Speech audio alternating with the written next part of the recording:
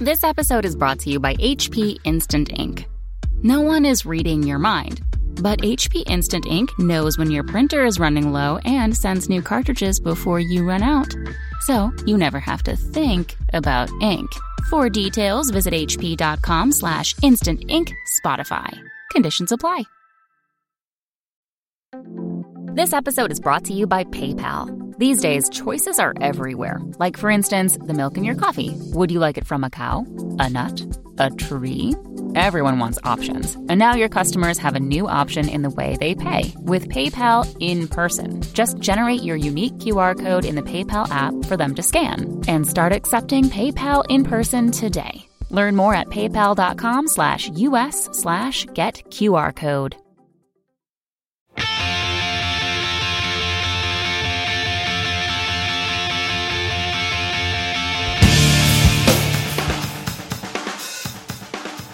Welcome to episode 125 of the Washed Up Emo podcast. I am Tom Mullen from washedupemo.com. Today, we welcome Nathan Ellis from Coalesce, the Casket Lottery, and Abel Baker Fox.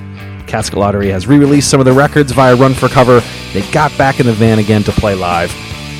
Nathan spoke with me prior to the tour, growing up in Kansas City, seeing shows at the start of age 14, and how we'd both be outed if we tried to hang with the kids today. Nathan's love of music shines through this entire episode. I really think you're going to enjoy. I would like to thank all the Patreon supporters out there. You make this podcast happen. And for all of those that have picked up the book, Anthology of Emo Volume 1, I am working on Volume 2 as we speak. Well, not now. Right now, I'm doing this voiceover. But at any other point, I'm working on that. So thank you for your support. Look out for news for that later this year. This is episode 125 of the Washed Up Emo podcast with Nathan Ellis from Coalesce, the Casket Lottery, and Abel Baker Fox.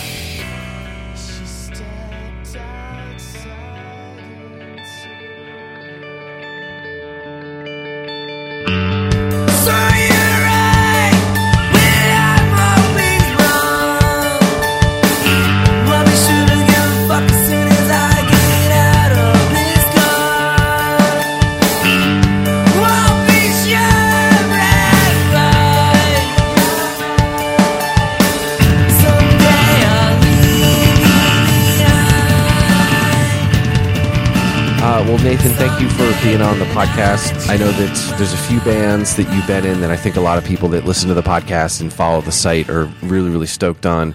And I want to get to, the Casket Lottery announcing some dates. I want to talk about your current band that you were up to most recently with Abel Baker Fox.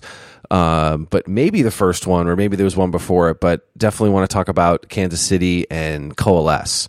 And so is that where you grew up? Did you grow up in Kansas City? Yeah, I moved to Kansas City in about 6th grade. So like all the important stuff happened here, before that I was in Columbia, Missouri, actually just outside of Columbia, Missouri in a town called, Midway. So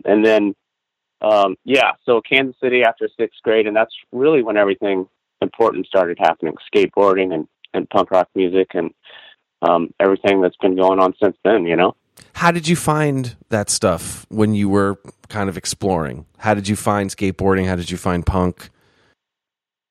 Well, I found punk through skateboarding for sure. And skateboarding I just found through, the kids that I wanted to hang out with at school, I was never really into sports, I tried that, of course every kid tries that. And then you learn really quickly that you're not that. So I was not that. So I got into skateboarding just because there was no other spot for me, So I got into skateboarding and then quickly got into, like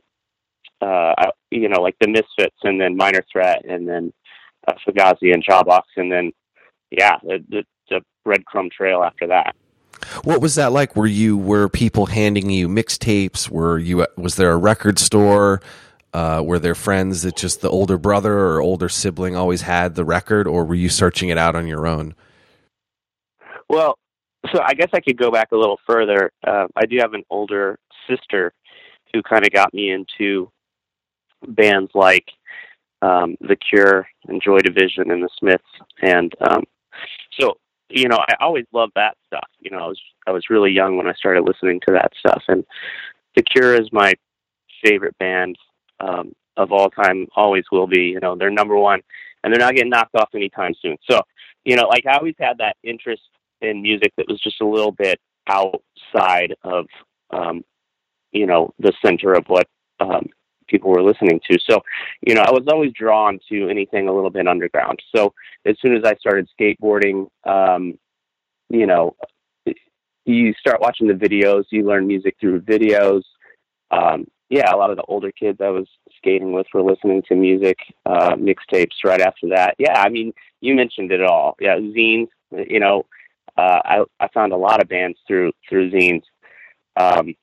And then I found Kansas City zine, Second Nature magazine, which led me to some of my best friends today. Dan Askew, Second Nature turned into the record label that Coalesce and Casket and Abel Baker Fox put out records on. So yeah, it's just a trail.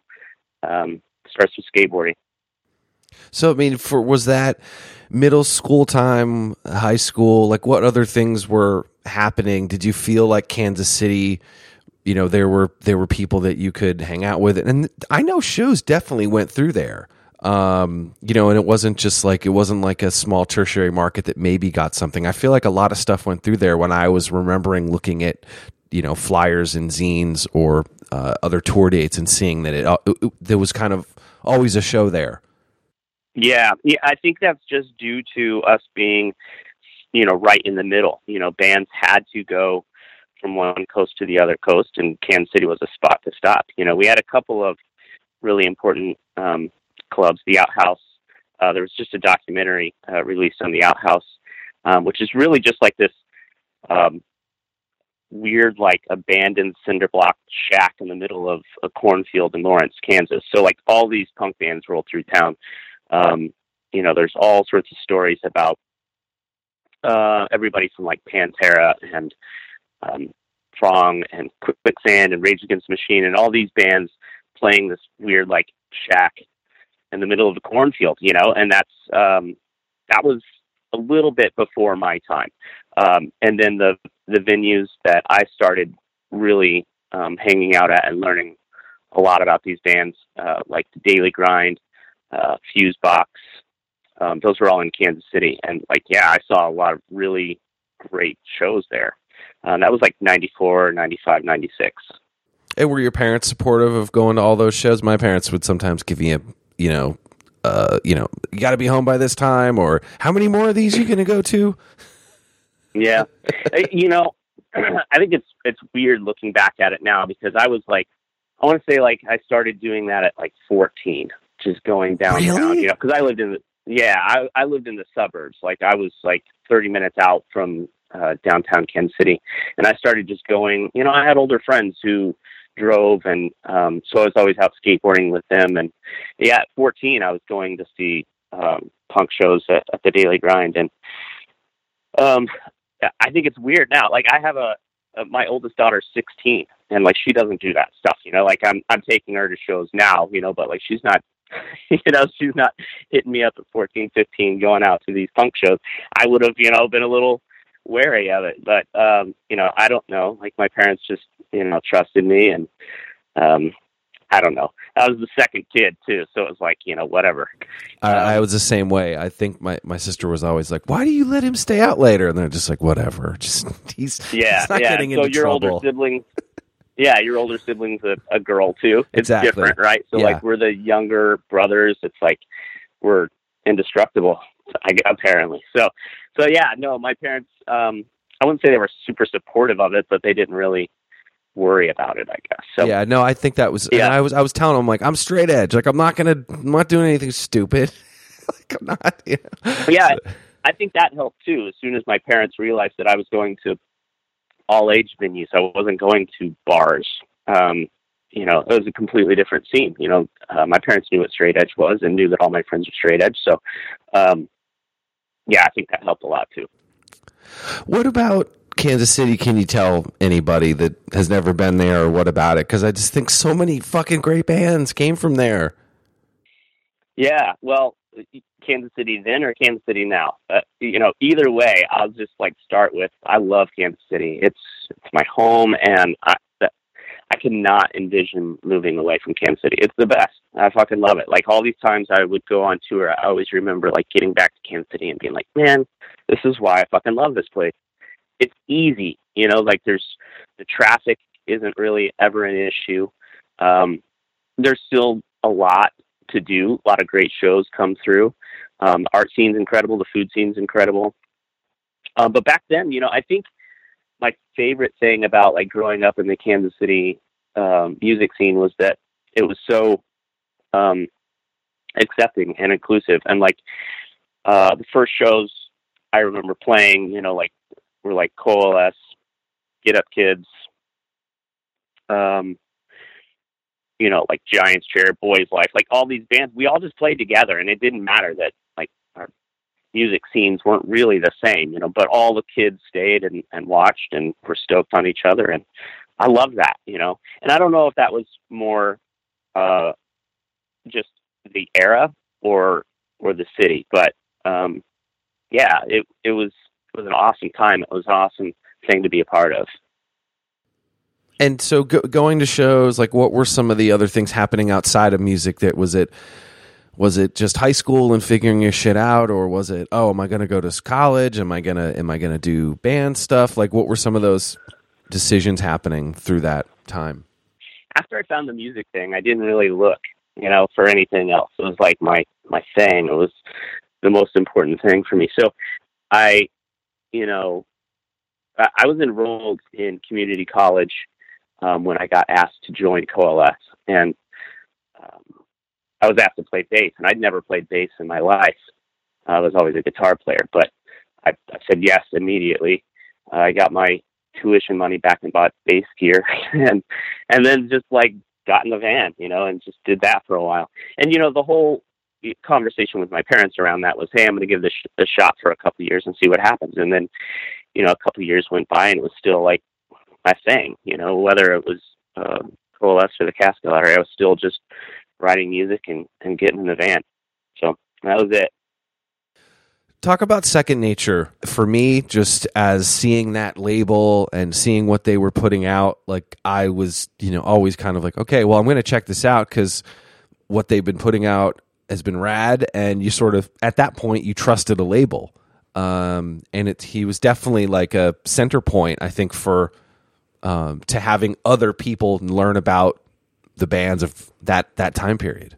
So, well, I met Dan because he worked at the skate shop here in town. So when I started getting into the skate scene, I'd go to the skate shop. I can't remember. I was wearing some sort of band shirt when I walked in one day, and then that's how the conversation started. We had this common interest, and he was one of the first who started making me mixtapes, and then I realized he was doing the Second Nature zine, and I'd pick up the zine, and I realized really quickly too, when I was reading the record reviews and stuff, that anything that Dan reviewed and liked was what I liked, so yeah, we really hit it off just through music, just through that common interest. And we started, trading records and making mixtapes. And soon after that, the zine was really well done. It was really an awesome zine. But when that started dying out is when he started doing more label stuff. So, the first couple of things he did, I think, were Coalesce things like an EP and a 7-inch, and then it really just kind of snowballed. And I think the reason that it snowballed is because Dan never in his life took a shortcut. Everything he did was always as awesome as he can make it, whether it was the layout or just putting the extra money in for a better recording, whatever that was. He realized it was all important, and there was definitely this Second Nature aesthetic. And then, as soon as better and better records started coming out on that label, I would get asked more and more often about it when I was out of town. And honestly, most of the time I was out of town too, Dan was with me. Dan was always in the van with Coalesce or Casket Lottery later. So like he was just always around. He was just one of us, and still I talk to him all the time. Yeah, I think for me, the Coalesce Get Up Kids 7-inch kind of, I think, blew a lot of kids' minds. Yeah, it was fun. Yeah. That was a good time. That's actually the first. That's the first piece of vinyl, or first like release that ever made it out of demo tapes excluded that I was ever on. So that one was like really important to me. So really, that's the first. Yeah, that's the first one. So we did a couple other things at that same time, but that was the first one that came out. So. Oh, that's rad! I didn't know that. Yeah. Any other releases that people should go search out on Second Nature? I always say that Grade record. Oh yeah. Separate the Magnets is awesome. I just saw them at the end of October at Fest, and it was such a flashback, to like watch them play those Separate the Magnets on. It was great. I wish Dan was there. I was sending him video at the time. So, but yeah, I think. Well, those Waxwing records are great. Mm-hmm. The first Blood Brothers record, super awesome. Kill Creek records. Yeah, I don't know, man. There's so much good stuff on that label. And like I said, when he started putting out records, he was putting out my favorite band. So it was super easy. Like we always had that like very similar style. That Sharks Keep Moving EP he did was super good. Yeah, I love those records. So you were a fan of Coalesce before joining, correct? Yeah. So I was, like I told you, I started going to these shows at like 14, 15 years old. I was like hopping in the van with them going on tour at 15 and 16. Like I actually I missed a lot of school hopping in the van and going out of town to these out of town shows.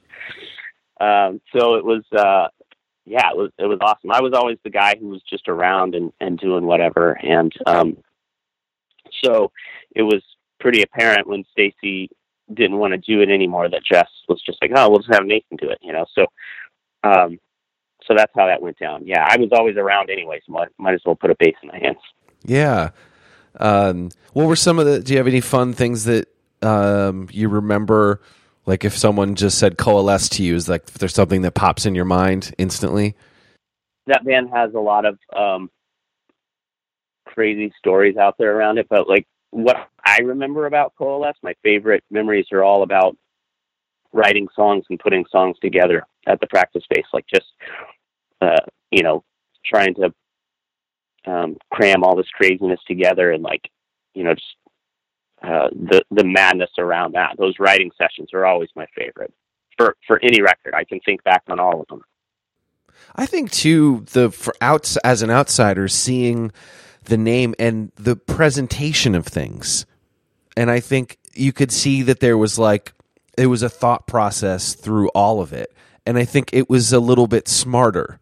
Like a lot of times when there's a chaotic hardcore band, it's kind of a little bit messy, and maybe I'm completely wrong, but it seemed like, I don't know, when I would see a record or I would see whatever was presented around that band, it just seemed like, wow, they have their shit together. And maybe they didn't, you guys didn't, but the perception was that you guys had this thing, and there was not necessarily an aura, but there was like you didn't want to miss it kind of thing. Well, that's cool to hear, because it was probably the messiest band I've ever been in. It's just insanity. It's just complete chaos at all times. As far as like artistically and aesthetically, layout wise and stuff, like that's all like Sean Ingram. He was always about like doing coming up with next level shit, and he was always really good at it, and still is. He's a merch guy. Like now, he's got the Blue Collar Press. I don't know if you're familiar with that stuff, but that's what he's done. It's always been a passion of his, and he's really good at it. But from a band standpoint, it was just pure insanity. Like, we had no idea what we were doing. We were just, man, just having a fucking blast. Just it was just so much fun, and it was just always about trying to make the next song as over the top as possible, and the shows were always just a wild good time. Yeah, I was definitely thinking of the aesthetic wise. Like, I had definitely the shows were wild. It was more of just the record. So good job putting that front up. Yeah. One other band too, I think, that you guys definitely, you did the split with them, with the Get Up Kids. What other, what kind of relationship did you guys have with them? And what was, again, those were kind of two different worlds converging, not to use another band, name, but, kind of those, you guys coming together and, the word emo and that whole thing happening. And there was sort of it came from hardcore. Was the relationship with those guys, and then definitely the scene that they may or may not wanted to be a part of, the emo scene, was that something that you guys were aware of and talked about? Yeah, for sure. Well, right around the same time, Coalesce was writing the first full-length record, Give 'Em Rope, and then even the second one, Functioning on Impatience. The Get Up Kids were practicing in the same spot at Jess, the guitar player from Coalesce's basement in his house. So they were writing the first Get Up's record, 4 Minute Mile. Yeah, they were writing that record at the same time. So, like, we'd be downstairs hammering away at whatever songs we were working on. We'd practice for a couple of hours, and then the Get Ups would come in, and we'd go upstairs and hang out and listen to them writing their record. So yeah, we were really close at that time.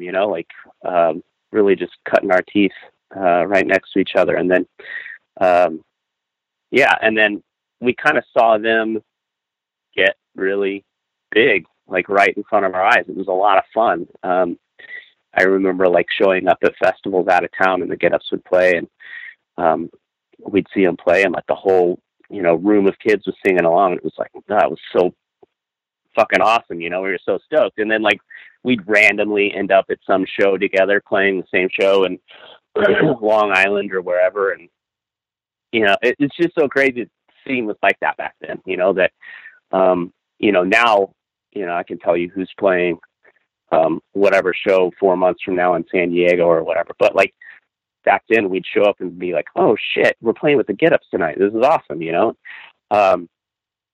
So yeah, we would like randomly run into those guys. And then it wasn't too long after that the Coalesce kind of imploded, one of the many times we did. And James started playing with those guys, playing keyboards with those guys. So yeah, there's a lot of ties there. Yeah, for sure. And then what was the other part of your question? Like just like watching the emo scene. Yeah, like obviously, yeah. Just what was your sort of thoughts as those bands that were, there was a community and scene, especially Kansas City, definitely, and to have it sort of blow up. You said you kind of saw them get huge, but like just the itself, that scene, like was it something that you were aware of? And because some people I talk to, they're like, I didn't fucking pay attention, but some people were paying attention to it. Well, I think in the moment, like I said, all of these different undergrounds, stemming from punk bands, played together at whatever show there was across the country. So whether it was a Coalesce playing with Ethel Meserve or the Get Ups playing with Botch or whatever, like that was happening everywhere. But I think the emo scene or whatever blowing up happened because it was the most accessible. I think if there's 200 kids at the show and 100 of them like Botch, that's great, but 175 are going to like the Get Up Kids because it's just so damn easy to like, Yeah. so that happened right around the same time that the band started taking themselves seriously and getting really good. I remember being on tour at that same time and getting a copy of Jimmy Eat World's Clarity, and that was like a really good recording. And like these are all like, this is another punk band, and like they put out this record, and it's like, holy shit, this sounds really good. It sounds professional. You know, it was like this professional band all of a sudden showed up in the scene, and like everybody started like rising to the occasion. So I think that's how that happened. I think it was just like the more accessible bands in the scene started taking themselves more seriously. And so you know, bands started getting bigger and bigger and more attention that way. And now another band I want to mention is Small Brown Bike, that I fell in love with in college and got to see them a few times. And recently their reunion show, one of them, I forget what year, but it was in New York. It was super, super fun. And what about those guys connected with you? I love those guys. So the Casket Lottery, and well, the way that my relationship with those guys started is I reviewed their first 2 7-inches in Second Nature zine. Oh, so, nice. Yeah. So as soon as I got those 7-inches, fell in love with them, I contacted the Reed brothers, Mike and Ben, and we had booked a couple of shows together for the Casket Lottery and Small Brown Bike. So this is pretty early. I want to say like 98, 99, something like that. And it was, yeah, right when both bands' first full lengths were, you know, coming out, and we played together a couple shows like the Fireside and Bloomington, Indiana, and shows like that. And like, we just hit it off. They're just some of my favorite people on earth. They're just my best friends. So, and I love that band. And I've thought about this for a long time. Like, what is the appeal? Why is it so good? Why do I like it so much? And I think for me personally, I love that they can write these great melodies, these great hooks, but lyrically it just feels so good. They're just such good people that you can just feel that. It's like there's optimism there. And like I'm horrible at that. I'm like, all my lyrics are bummers, you know, like I can't do that to save my life. So like I love listening to that. And when I hear it, I'm just like, it's just so uplifting. And those two dudes too, Mike and Ben, have this like, they're not the most singerly singers ever, but they still have that sibling harmony, and it's so powerful. I love them. I love those guys. Yeah. I think if anybody's listening out there that needs to stop the podcast and listen to Small Brown Bike, please do that. Do it. You can start anywhere. Yeah, totally. And then definitely mention the Casket Lottery, which I think what was the decision to start that? Was that, oh my God, I'm so over hardcore right now, I need to do something different? Was that the reason, or was it something that you'd always wanted to do it? Yeah. So like I mentioned earlier, like I was not really a bass player. I was always a guitar player. Oh yeah, you're right. For Coalesce. So, being in the van when Stacy was still in Coalesce, when we'd be out on tour, we'd be listening to Shudder to Think and Kill Creek and Giant's Chair and Boys Life, and always wanted to do a band like that. So as soon as Coalesce started slowing down, I hit Stacy up and said, hey, let's, get together and play something, a little bit more our speed, because Coalesce is really Jess and Sean, because just what they bring to the table is like, it can't be replicated. When I contributed to Coalesce in writing, it was always, what would Jess do? You know what I mean? So like, I'd have to come at it from that angle, and not really like my natural, what felt right, what felt good to play. So Casket Lottery was kind of my opportunity to do that, and to get Stacy back in the van and play something that was more like what we wanted to listen to. So So that's how that started. And, you know, it was really just when Coalesce slowed down enough, we had the chance to do it. And that was an interesting time for the scene too, because it was starting to, people were noticing bands from the scene, especially if, you know, 99. I had a funny story I wanted to tell you. I figured it was 2000 or 2001, I got called down to the president of the label I was working at, and he pulled out the CMJ charts, and he pointed, and he was like, "Do you know this band?" I said, "Yeah," and it was the Casket Lottery. And he was like, "Who are they?" I was like, "Well, they're from Kansas City. They're on these labels." And he was like, "Do you think we should sign them?" And I was like, "I don't know. I just got here. I'm like 21. Like, I don't know anything." And I just remember being all nervous, and like he just was like trying to get in on that like scene, and I just was laughing. I'm like, it didn't make sense at the time. A few years later, obviously, you know, all that stuff sort of happened, but it was funny to have that experience and then him pointing to your band name. Yeah. Well, you should have said yes. This conversation could have been completely different. No, trust me, this label would have ruined you. We were going down anyways. For people that don't know, I'd love to kind of give a look. I always loved about you guys. I'll start. It was like a little more angular and dissident, and then a lot of the straight ahead stuff. And it was the no knife that I wanted like again. Well, that's a great comparison because that band's fucking awesome. But you know what's funny about that is like I never got into No Knife until like 5 years ago. Seriously, I never listened to that band. And like I listened down, I'm like, holy shit, that band was good, man. I love that. I love when bands are like, you know? Oh, we sounded like them, but I never listened to them until years later. I never knew.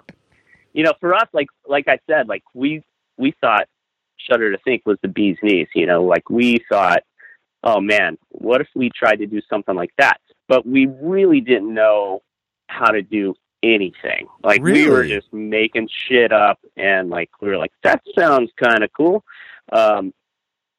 Yeah, like you know, from a songwriter's standpoint, the Casket Lottery, totally full of shit. Like I don't know what the hell we were doing. We were just, you know, pulling out of our ass, and whatever felt good or sounded kind of cool, we just went with it. We didn't really think much more than that, you know.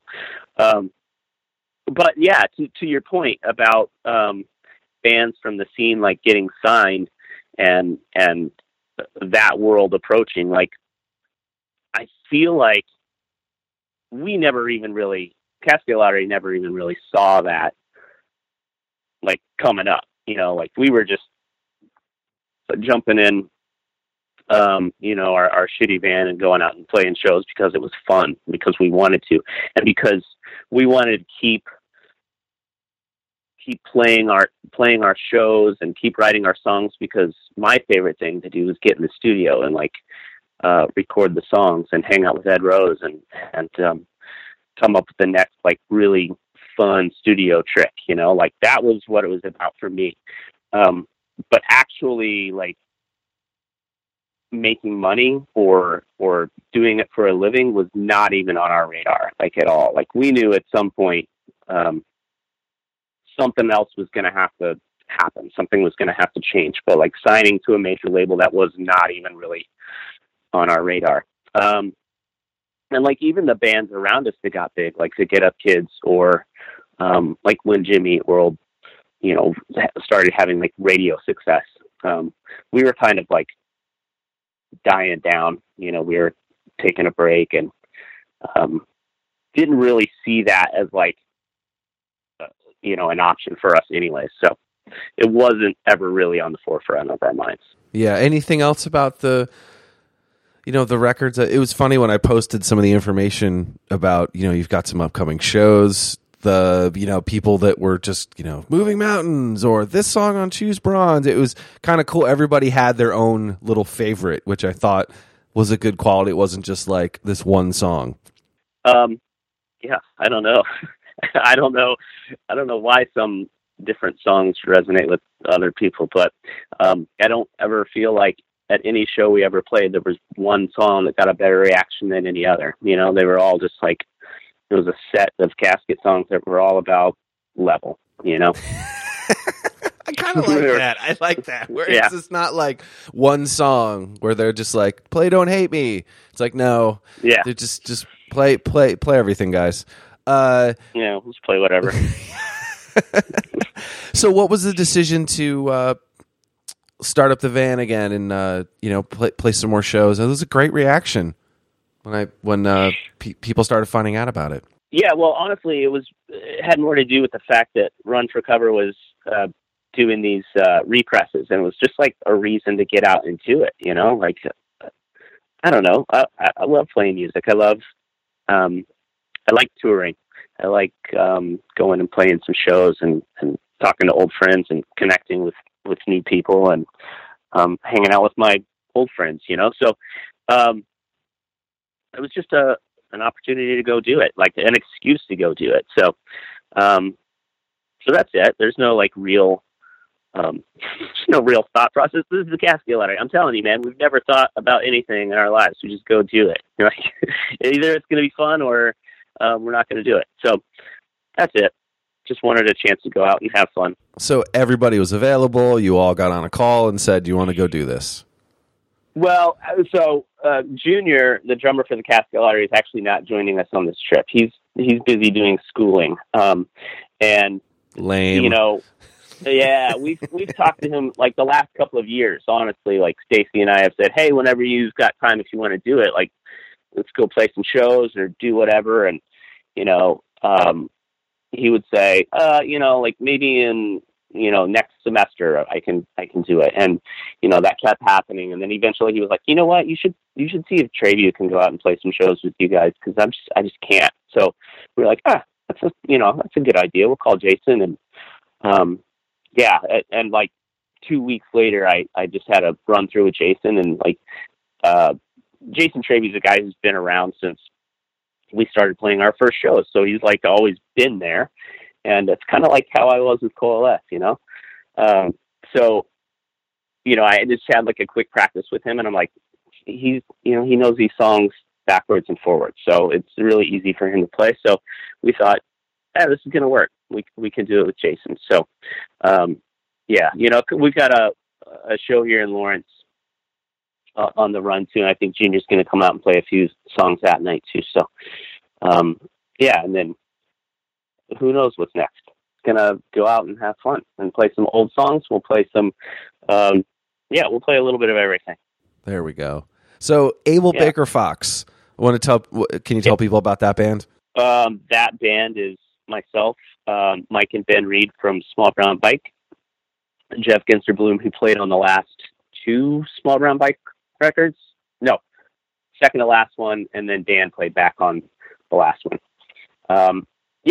It was really just a reason to play and hang out with my buddies in Small Brown Bike. And it's always been a super easy, super fun band where it's just us, we've written everything like through the computer, just send riffs and ideas back and forth, and then get together in a studio and bang it out. And it's just a straight up 4-piece rock band. And it's awesome. I love it. I love that band. It's a lot of fun. That's great. You mentioned studio again, and I forgot to mention earlier. Can you talk about Ed Rhodes? Well, you gotta get me started because there's a lot there. Ed's one of the most influential people in my entire life. I've known him since I started recording with Coalesce, which was 97, I think. And I think the world of Ed. Obviously, great record producer, great engineer. Just gets really good sounds. Like I think he's best known probably for his drum sounds. He's retired now, I guess, which I can't even fathom that. I just did my first record ever without Ed Rhodes. I did that Abel Baker Fox record with Jay Robbins, and which is awesome too. But it was weird to not be working with Ed. So, what did that mean? Like, as a, I think there's those things that are part of a scene that help and teach. And if it's the record store guy that always knows what's next, or it's, like you said, the local zine, but I also to create, and I think every successful scene has that one guy that has a studio that gives that band a shot, that's not too expensive, teaches them something, and then it's sort of, you hope that it's like a full circle moment. It seems like every record that I would see, I'd see so many with his name on it, and it kind of, I think, helped put that area on the map as well. Yeah, well, it probably didn't hurt that the Get Up Kids and Coalesce were here and both did something pretty significant at the same time, and Ed was involved, So I know that there were bands. Yeah, I mean, I know there were bands from around the country who came here to work with Ed because they saw his name on a Get Up's record, right? That's right. But at the same time, like, those records that came out of that, I know are better for it,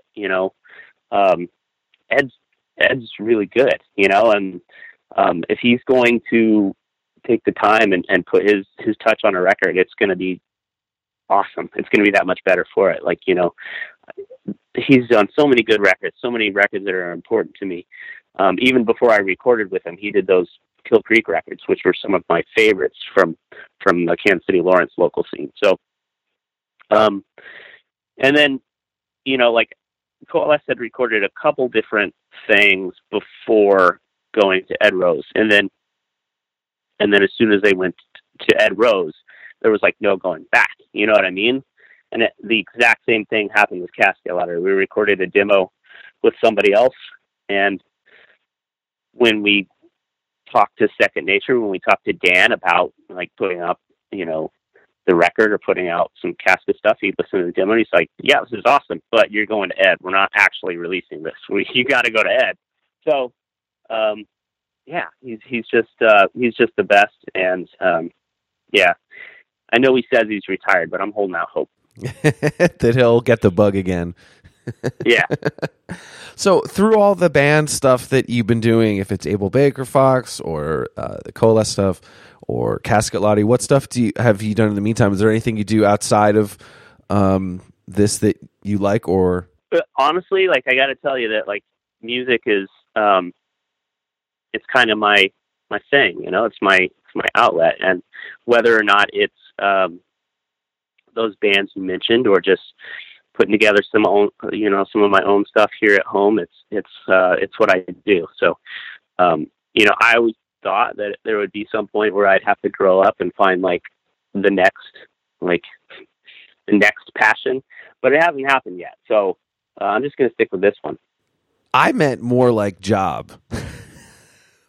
Yeah, so of course, yeah. I mean, look, I meant like in life, everything. Like, what's your other? Like, I just found out Kaya from Rainer Maria translates ancient Tibetan Buddhism into English. So, like, yeah, but see, is that a passion or is that the day job? Because, like, that's both. Every band dude has the day job too, right? So, yeah, I've got a day job. I kind of like to keep my day job a little separate because it's very easy for the two worlds to cross, and it could get a little weird.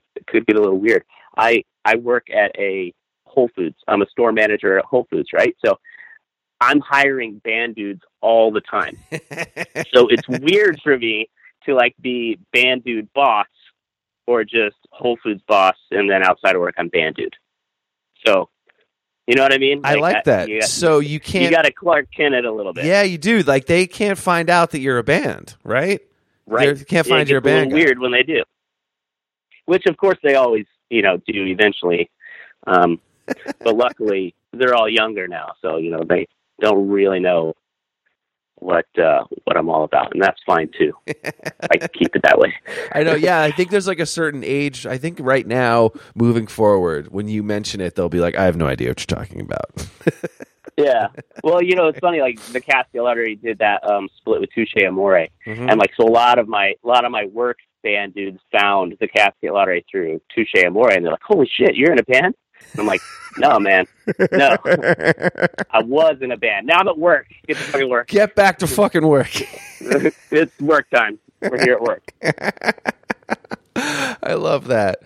Are there any? Speaking of all the band dudes that you're hiring, are there any bands that are around the scene now? You'd mentioned that earlier that you thought were awesome or people should know about. Oh man, I wish I had an answer to pull out here, but I really don't. Hey, Giants Chair's playing shows again. Giants Chair. They're a bunch of old dudes, but they're playing shows again. They got a new record coming out. Yeah, I cannot think of like a local younger band that I'm super psyched on. It happened to me last night when someone asked me what I thought was going to happen, blah, blah, blah, in the future. And I was like, I have nothing. And there was like 50 people in the room. I was like, I got nothing, guys. It's like, I don't remember. Yeah. I think it's the post-holiday, like, brain. But you know what else? I think it's also, like, obviously it's happening. They are out there. They're playing. A lot of them are playing house shows that I would never get invited to because I'm, fucking 40 years old. So exactly. It's happening, and they're putting out demo tapes and they're playing house parties, and that shit is hidden from me. So that is great. One of the first people to sort of mention that and remind me of that was Todd from Braid. I remember him just being like, I just don't know where the fucking punk rock shows are anymore. And I was like, you're right. Yeah. We don't know where they are anymore. We're fucking dealing with jobs and dumb shit. And there's a kid in a basement right now, and they're much cooler than us. Mm-hmm. They're playing. They are doing it. We just aren't invited. I love that. We're not invited. Yeah. We're not invited. Do you think it's okay if we showed up? What if we did? A couple 40-year-old dudes just roll in. Yeah, what a buzzkill. What a buzzkill. Right? Are you guys cops? Yeah, right. We try to be we show up with a top shelf record shirt, try not to, cause attention, but they fucking see us from a mile away. Yeah. I have a split with Touche Amore. I have a right to be here. Boo. They boo you. It's okay. Yeah. They're like, all right, whatever. You can stand on the side. Yeah. Sure you do, old man. Is there any? I mean, you mentioned sort of always wanting to do music, and definitely I love that you kind of have this bug, and you've been continuing to do it, whatever facet it is, and it isn't based on we're going to be huge. It was I just want to get with my friends and do things. Is there anything that is in your back of your mind that you've wanted to do that you haven't done yet? Nope. You know what? I'm started to get into electronic music, but the weird thing about it is I really kind of suck at computers, right? So the reason that I like music and the thing I like about playing music is I just plug in my guitar and it's there. I don't have to think too much about it. I can just play it. So now I'm starting to try and figure out how to do some electronic music. And I don't mean canned beats kind of stuff. Whatever electronic music I find, I always wish there was real drums on it. You know what I mean? That should be a thing. There needs to be more keyboard-based real drum music. So I'm starting to get more into that stuff. And I mean listening to John Carpenter and stuff like that. Mm-hmm. So I'd like to explore that a little bit more, but I don't want to have to think too much about it. I think it's important for my music to be more easily accessible. If I have to start taking classes to record some music, I'm not going to fucking do it. I'm way too lazy for that. I need some instant gratification. I need to just plug in and play loud.